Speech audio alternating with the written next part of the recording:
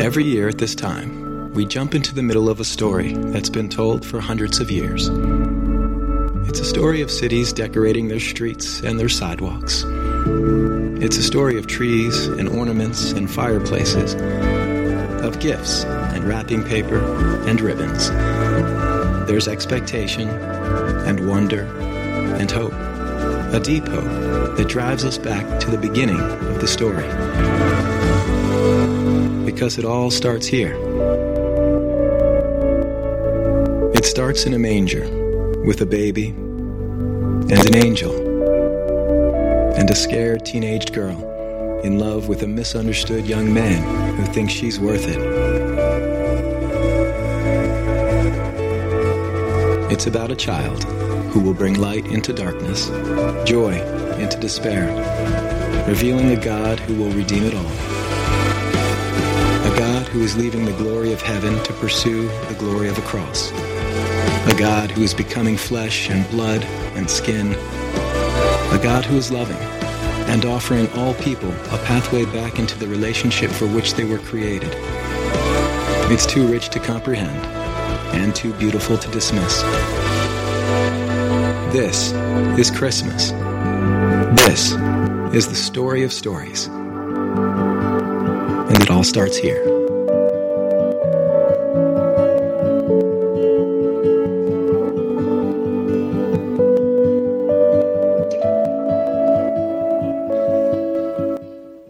Good morning, church. Man, I'm so glad that you guys are here today. You guys literally have come over the river and through the woods because everybody showed up today. As a matter of fact, we have some empty seats. Any takers? Now, we're really glad that you're here today to celebrate our risen Savior together, to talk about the reason for the season, and that is Jesus Christ. Amen? We come together today because we believe, and we believe in something greater than ourselves. We want to be part of the story that God is laying out in the world to bring the peace and joy to all those around us, and you are doing that this season. And so thank you for coming together today to gather as the body of believers to celebrate Jesus Christ. We want to say welcome to our guests that are here today. Many family members and friends are here, I know, and we are so grateful that you're with us. And of course, if you're in the area and you're looking for a church home, and we'd love for you to be a part of our Crosspoint family right here to dig into telling the story of Jesus Christ with us, to use your gift sets in such a way that we would give Him all the glory and praise that is due His name, to say, God, you are enough, Jesus Christ has done enough, and I know that you died for me. I want to be a part of that story that you're telling in the world, and jump in with us to tell that story right here and all over the world. We are going to be in Psalm chapter 95 this morning, and so if you've got your Bibles, I want to encourage you to turn there. All of our text will be on the screen, and I'll be reading from the New Living Translation when we do get there. We'll open up, of course, with our foundation story from Matthew 2. That's where we'll begin, but eventually we'll get to Psalm 95. This is the last week in a series we've called Worship the King, where we're talking about, in our life, what does it look like if I'm really going to worship Jesus Christ? What type of life does it look like if I'm going to really go all in on everything that He is to me? In the first week we talked about having that life posture of raised hands where we're going to give Him glory and celebrate everything that Jesus Christ has done for me. God loved me and you so much that He gave His Son for us so that we could be in relationship with Him. And because we are so grateful for what He's done for us, in gratitude we bring our gifts to Him. The second week we talked about not only our physical blessings, but the gift sets that we have within us. We come together and bring those as a family. And we are a big family this morning for sure. But we come together and all of us use our gift sets that the Holy Spirit's blessed us with to tell the story of Jesus Christ. Last week, we talked about pouring out our hearts, the communication with God the Father. Whether you're on a mountain peak in your life or you find yourself in the valley, somewhere in between, God wants to hear from you. He wants to interact with you in your story. He wants to make things right for you and bless you in ways maybe you've never even dreamed of, but you and I are called to interact with God on a very personal level. And today we're going to talk about, as we close out, the life posture of kneeling or bowing before Christ the King. What does it mean in my life if I'm called to bow before the King? Well, before we get there, I want to make some time to read the story from Matthew chapter 2. Let's begin in verse 1. Jesus was born in Bethlehem in Judea during the reign of King Herod. About that time, some wise men from the eastern lands arrived in Jerusalem asking, "Where is the newborn king of the Jews? We saw his star as it rose, and we have come to worship him." King Herod was deeply disturbed when he heard this, as was everyone in Jerusalem. He called a meeting of the leading priests and teachers of religious law and asked, "Where is the Messiah supposed to be born?" "In Bethlehem in Judea," they said, "for this is what the prophet wrote. And you, O Bethlehem, in the land of Judah, are not least among the ruling cities of Judah. For a ruler will come from you who will be the shepherd for my people Israel." Then Herod called for a private meeting with the wise men, and he learned from them the time when the star first appeared. Then he told them, "Go to Bethlehem and search carefully for the child. And when you find him, come back and tell me so that I can go and worship him too." After this interview, the wise men went their way, and the star they had seen in the east guided them to Bethlehem. It went ahead of them and stopped over the place where the child was. And when they saw the star, they were filled with joy. They entered the house and saw the child with his mother Mary, and they bowed down and worshiped him. Then they opened their treasure chest and gave him gifts of gold, frankincense, and myrrh. Now, one thing is interesting as we drive around town, maybe even in your own home, you have a nativity scene. And in many of those nativity scenes, you'll find the three wise men. Now, our story dictates that there are three gifts, but not necessarily three wise men. Certainly, whoever they were, they came with servants and other people as well. There were more than just three. But as they searched for this soon-to-be Savior of the world, they took some time to get there. It was the shepherds who actually came to the stable, to the major scene. And in our story, what we discover is Jesus is about 2 years old when they finally discover where he is, in Bethlehem, in a house with Mary and Joseph. Now, think about that for a minute. How many of you know a 2-year-old?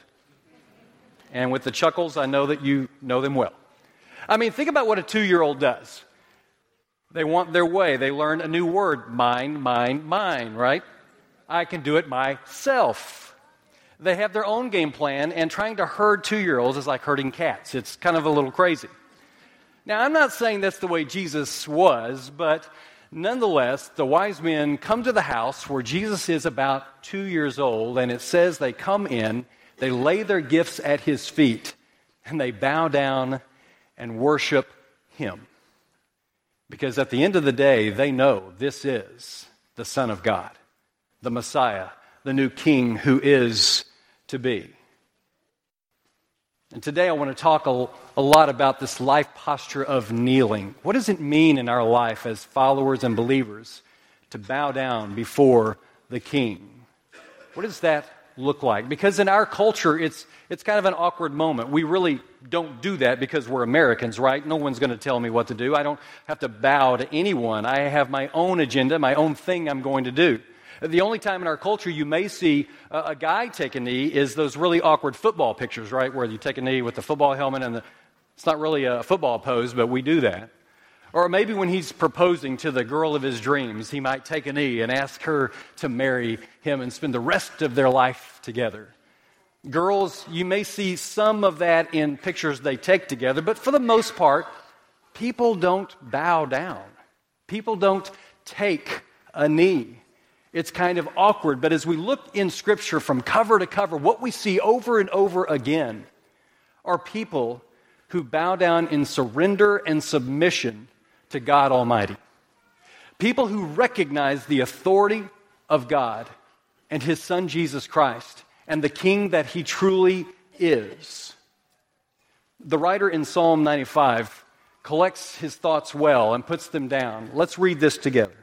Verse 1, he says, "Come, let us sing to the Lord. Let us shout joyfully to the rock of our salvation. Let us come to Him with thanksgiving. Let us sing songs of praise to Him. For the Lord is a great God, a great King above all gods.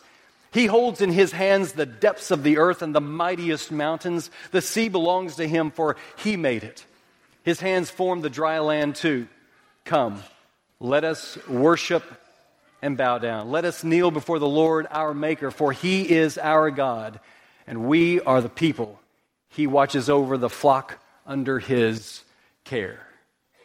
The psalmist reminds us of who God is, His omnipotence, His greatness, and we're called to bow down before Him. The Hebrew word for the word bow is shakah, not to be confused with Shaka Khan, which is a throwback to the 80s pop music culture. But that word is used about 170 times in Scripture. This idea of bowing low, to stoop, to acknowledge the greatness of someone that you are in the presence of. It's this concept of worship, this real posture that many times we take in our own life when we have an earnest plea, an earnest prayer. It's the posture of surrendering to something greater than yourself. Except I don't think that we fully understand the holiness of God. I don't think we as a people fully grasp everything that God truly is and His holiness. Scripture tells us that human beings, created creatures, cannot look upon God and live. That kind of puzzles my mind. I don't know about you. So what does that look like? What does that mean? You see a story unfold in Exodus chapter 33. Moses and the Israelites have come out of Egypt. They've been in the wilderness for quite some time. They finally find the mountain of God, Mount Sinai. And Israel is encamped around the mountain, and Moses goes up to get the law. Exactly, God, how do you want us to live? And he goes up to have a conversation with God the Father.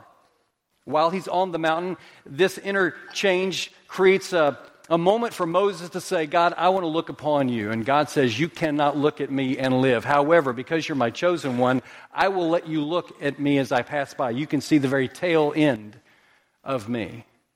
And the text says that he closes Moses in a cleft of the rock as he passes by. Moses is up there for several days until he finally goes down to the people, and it says when he gets to the bottom that his face is aglow because of how incredibly awesome and holy God truly is. As a matter of fact, he had to wear a veil because people down below could not even look at the face of Moses. It shone so bright. How holy is God? In Jerusalem, on the Temple Mount, in the temple proper, where worship was conducted, several priests had many duties that they attended to, and there was one high priest.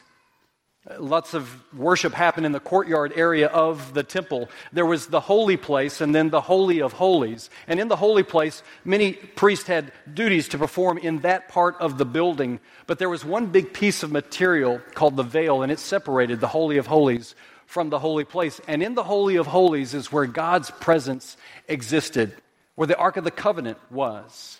It was covered in gold, and within the ark was a bowl of manna, Aaron's rod, and the Ten Commandments. It represented God's physical presence on earth. And one time a year, the Day of Atonement, the high priest would go back into the Holy of Holies and sprinkle blood on the covenant, the Ark of the Covenant, in order to ask for cleansing from the nation, for the nation, and their sins. Except for that one day when he went back there, the other priest would actually tie a rope around his waist in case he caught a glimpse of God or did something that was not appropriate in the Holy of Holies, and they heard a thud, and they would simply pull him out with a rope. That was the plan. God was so holy, they took it incredibly seriously. And I think sometimes in our busyness of life that we forget about how incredibly awesome God truly is. Because when we entertain the idea of how holy He truly is, it simply commands us to take a knee, to surrender to the Creator of the universe. You know, in Scripture, there's not a place where God says, you need to bow down to me. Now, He talks to His people and He says, look, you're to worship no other gods, no false gods, don't worship any graven image. But because simply of who God is, it causes us to worship. It causes us to have that life position of kneeling, of surrendering to Him. Because see, when we realize how glorious that God truly is, we want to put him in the highest place, and we want to take the lowest because of all that he's done for us in our life. I mean, what does the psalmist say again in verse 6 there in Psalm 95? Come, let us worship and bow down. Let us kneel before the Lord our God, our Maker. This series has been to remind us as a people that we're called to live every single day of our life, not just in the holiday, not just on Sunday, but every single day to live a worshipful posture in life. One that celebrates but then surrenders to God Almighty.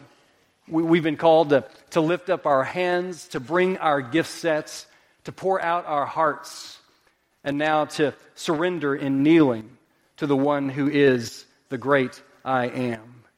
And we show gratitude for him by the way we live our life in worship each and every day. Because he indeed is the King of Kings. He is indeed the Lord of Lords. He is Emmanuel with us. And we worship him in such a way. This morning I want to give you 3 ideas of where you might be in your life journey as you consider kneeling and the posture of kneeling, and that life posture, if you will, that spirit of surrendering to God.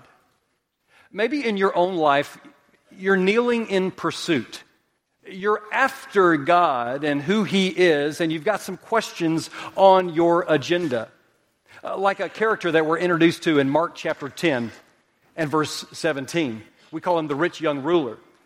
He understands the authority of Jesus Christ. He has followed him, has heard him speak on occasion, and now he has a personal question for Jesus. I had never read this part in the story, although I've read the story many, many times. But it says in verse 17, as Jesus was starting out on his way to Jerusalem, a man came running up to him, knelt down, and asked, "Good teacher, what must I do to inherit eternal life?" I'd never seen the part where the man knelt in front of Jesus Christ. He is, in a way, acknowledging the authority and magnificence of who Jesus the Christ is.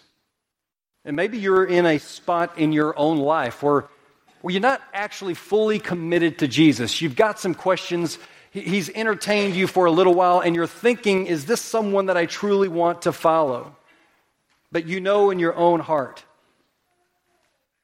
that you haven't fully pursued Jesus Christ in every piece of your life.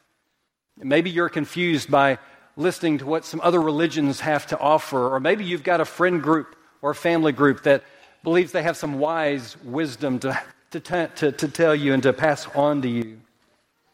But maybe now, this holiday season, this moment when we acknowledge that Jesus Christ is the King, maybe now is the time that you kneel and you ask the God that you are questioning to reveal truth to you. What must I do, Jesus of Nazareth? But I want to warn you, if you find yourself in that moment in life, get ready. Because the minute you draw near to God, Scripture says that he will draw near to you. And he will reveal truth to you. Maybe it's time for some of us in this room to adopt the posture of saying, you know what, I don't know everything. And I'm going to submit to the reign of Jesus Christ in my life because I do know that he knows all. Maybe in your own life, it's kneeling in repentance in your own life. You've got to work through some things that you know, you carry. It's a weight within you. It's a burden that you carry. Because church, day to day, we do things that disappoint God, do we not? We make poor decisions each and every day that break the heart of God. Maybe it's things in your life that have hurt you. Maybe it's things that you have done or said that have hurt someone else. And Christmas seems like a magnifier for those moments in life, don't it? The holidays seem to pull both sides in. If you're at the mountain peak and you're having a really great moment in life, the holiday seems to accentuate that, to highlight that.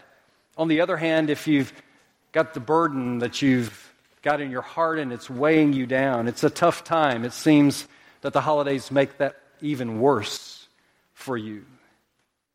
If you've done something maybe against God, and you know it. Or you've done something that hurt someone else, someone that you cared for. The holiday season tends to magnify that weight that you and I carry. Some of you may be smiling on the outside, but on the inside, it's a little different story. Maybe you grieve because you've done something that hurts someone very close to you. You've let yourself down one more time because you've caved into that temptation. You've not done what you know God's called you to do and how to live. There's a story that kind of shows that example for us in Luke chapter 5. It's a story where Jesus interacts with his disciples. They know who Jesus the Christ is. He is the Messiah, this incredible man of God. Except the disciples are fishing. That's what they do for a living. They know what's going on. And so they're out on the lake all night long, throwing their nets out, not catching anything. And Jesus walks up on the shore and he says, "Hey guys, why don't you cast your net on the other side? Try the other side. There might be some fish over there." Now, because of who I am, I kind of resonate with Peter a little bit. So in my mind, I'm thinking how Peter might have answered Jesus in that moment. "Hey Jesus, I'm the professional fisherman here. You are a carpenter. Why don't you go build a table that I will put my fish on when they're ready?" You can imagine that exchange. But Peter, knowing who Jesus is, he is my rabbi, he's the Messiah, he's a great teacher. All right, guys, let's put the nets on the other side just to placate. And so they do, and the text says they catch more fish than they can handle. Eventually, the boats get to shore, they pull the fish ashore. Peter jumps out of the boat, and he's face to face with Jesus Christ. And the text says, with a humble heart, Peter says this. He fell on his knees before Jesus and said, "Oh Lord, please leave me. I'm such a sinful man." Peter wants to confess that he hasn't always made the right decisions. And this is one of those moments. He's got the burden on him to repent. He wants to be face to face with that Savior and to hear the words, "Don't worry, Peter, I forgive. Let's move forward in our relationship."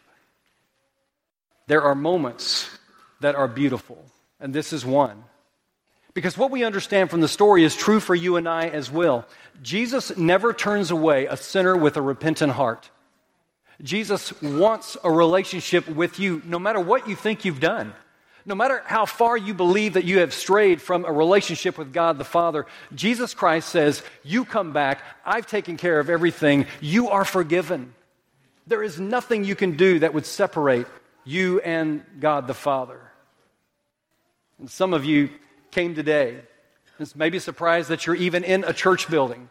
Maybe this is one of the few times a year that you come through those doors. Maybe you walked in this morning thinking, "Man, the roof is going to fall on my head." Maybe you walked through those doors thinking, "Everyone here looking at me knows what I've been up to." It doesn't matter what you've done, though, because Jesus, the King of Kings, loves you. And He wants to be a part of your life. And He wants you to have enough gratitude in your life that you will commit to Him as well. It's time for some of us just to kneel before the King and ask for forgiveness. And finally, for some of us, it's the idea of kneeling in submission. That it's not about me, it's about Jesus Christ. That's what our purpose is to raise His story up, to lift Him on high. And for the first time, maybe this has crossed your mind. Why? Because you, like me, love to be in control. You love to work out the details. You like to make things go in the direction you were thinking. And some of us have been choked out by the world. Some of us have been choked out by temptation that's come along our way. Some have been choked just by the selfishness that we have in our life. And we will not allow, for whatever reason, God to bless us like He wants so desperately to bless us in His Son, Jesus Christ. If you are like me, so many times I scream, "I want my way." Some of us, God has been reaching out to for years. And what we don't understand is that God will give you the story of your dreams much better than you could ever plan for yourself. God wants to bless you in ways that you can't even imagine. He wants to heap blessing upon you, but we keep pushing Him away for some reason. You see, Jesus was born of Mary in a manger, but He was born to die for you and for me. He became sin who knew no sin so that we might become God's righteousness. What a beautiful love story for you and for I. Oh, what an incredible moment for us to realize the depth of the gift that God has given us in His Son, Jesus Christ. There is a moment where Jesus Himself is in submission. Luke chapter 22. Jesus is with the disciples and they're in the upper room sharing the last Passover meal that they will share together. It's very dark outside, late at night. They go outside the Jerusalem walls to pray together. They go to the Garden of Gethsemane. And once they get there, Jesus asks His disciples to pray with Him fervently through the night. And then Jesus removes Himself by Himself to another portion of the garden. And in that moment, Jesus, being Jesus, knows exactly what is coming. And He kneels down and He says, Jesus knelt down and prayed, Father, if you are willing, please take this cup of suffering away from me, yet I want your will to be done, not mine. Do you hear? The King of Kings is actually saying, I want to be in submission to the Father. I want to do what you've called me to do in my own life. I want to be everything that you've planned, God. Not my will. It's not about me. It's about you, God, and you being glorified. Some of us need to make this our prayer in life. God, not my will, not what I want in life, but God, what you want in life. And what we have to understand is that kneeling to pray will give you strength to stand. Kneeling to pray will give you the strength to stand. And for some of us in our life, it's time that we raise our hands and we celebrate who God is and what He's done for us. Maybe for some of us in this room, it's time for us to stop being selfish and looking after me, but to bring our gifts to God, our gift sets. Maybe for some of us, it's time to pour out our hearts to God, to let Him know what's going on in our life, whether we're on the mountain peak or in the valley. Or we embrace all that God wants to do for us, even in those difficult moments. Maybe for us, it's a worshipful, surrendering life posture in kneeling to the King of Kings, Emmanuel, God with us, the Son of God, the chosen Messiah, the anointed one of God, who is Jesus the Christ. It is time for us, church, to worship not just on Sunday, but every single day for the gift of Jesus Christ. And I've got a little secret for you this morning. You can kneel now, or you can kneel later. Because Scripture tells us that we all will kneel before the great King one day. Because He has conquered death. He has conquered everything. And everything is in subjugation to Him. Paul tells us, as he writes to the church in Philippi, Philippians chapter 2, beginning in verse 8, Jesus humbled Himself in appearance to God, in obedience to God, and died a criminal's death on the cross. Therefore, God elevated Him to the place of highest honor and gave Him the name above all names, that at the name of Jesus every knee should bow in heaven and on earth and under the earth, and every tongue confess that Jesus Christ is Lord. Jesus is the chosen Messiah. Jesus is the Son of God. And Jesus wants to do for you what you cannot do for yourself. He is the greatest gift that you and I will ever receive any Christmas season. So this morning is the challenging question for all of us. Are we willing every day of our life to lift Him on high? Are we willing to truly worship the King? Are we willing to raise our hands and give him the accolades that are due him? Are we willing to communicate with him by pouring out our heart? Are we willing to give him everything that we have in our life because we know that it all comes from him anyway? Are we willing to take a knee and submit to him and say, God, it is your plan, not mine. I want to be a part of everything that you are doing. How glorious is your name? That is what this season is all about. It's the idea that you and I have already won the battle. If you read the end of the book, you know that Jesus Christ has already won everything. And when we find ourselves in his shadow, in his light, kneeling before him, then we too get to win the battle. This morning, as we sing this song, I want you to consider where you're at in life. And I'm going to invite the praise team back to the stage at this time.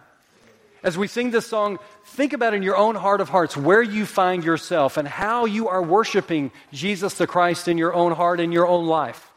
What changes do you need to make?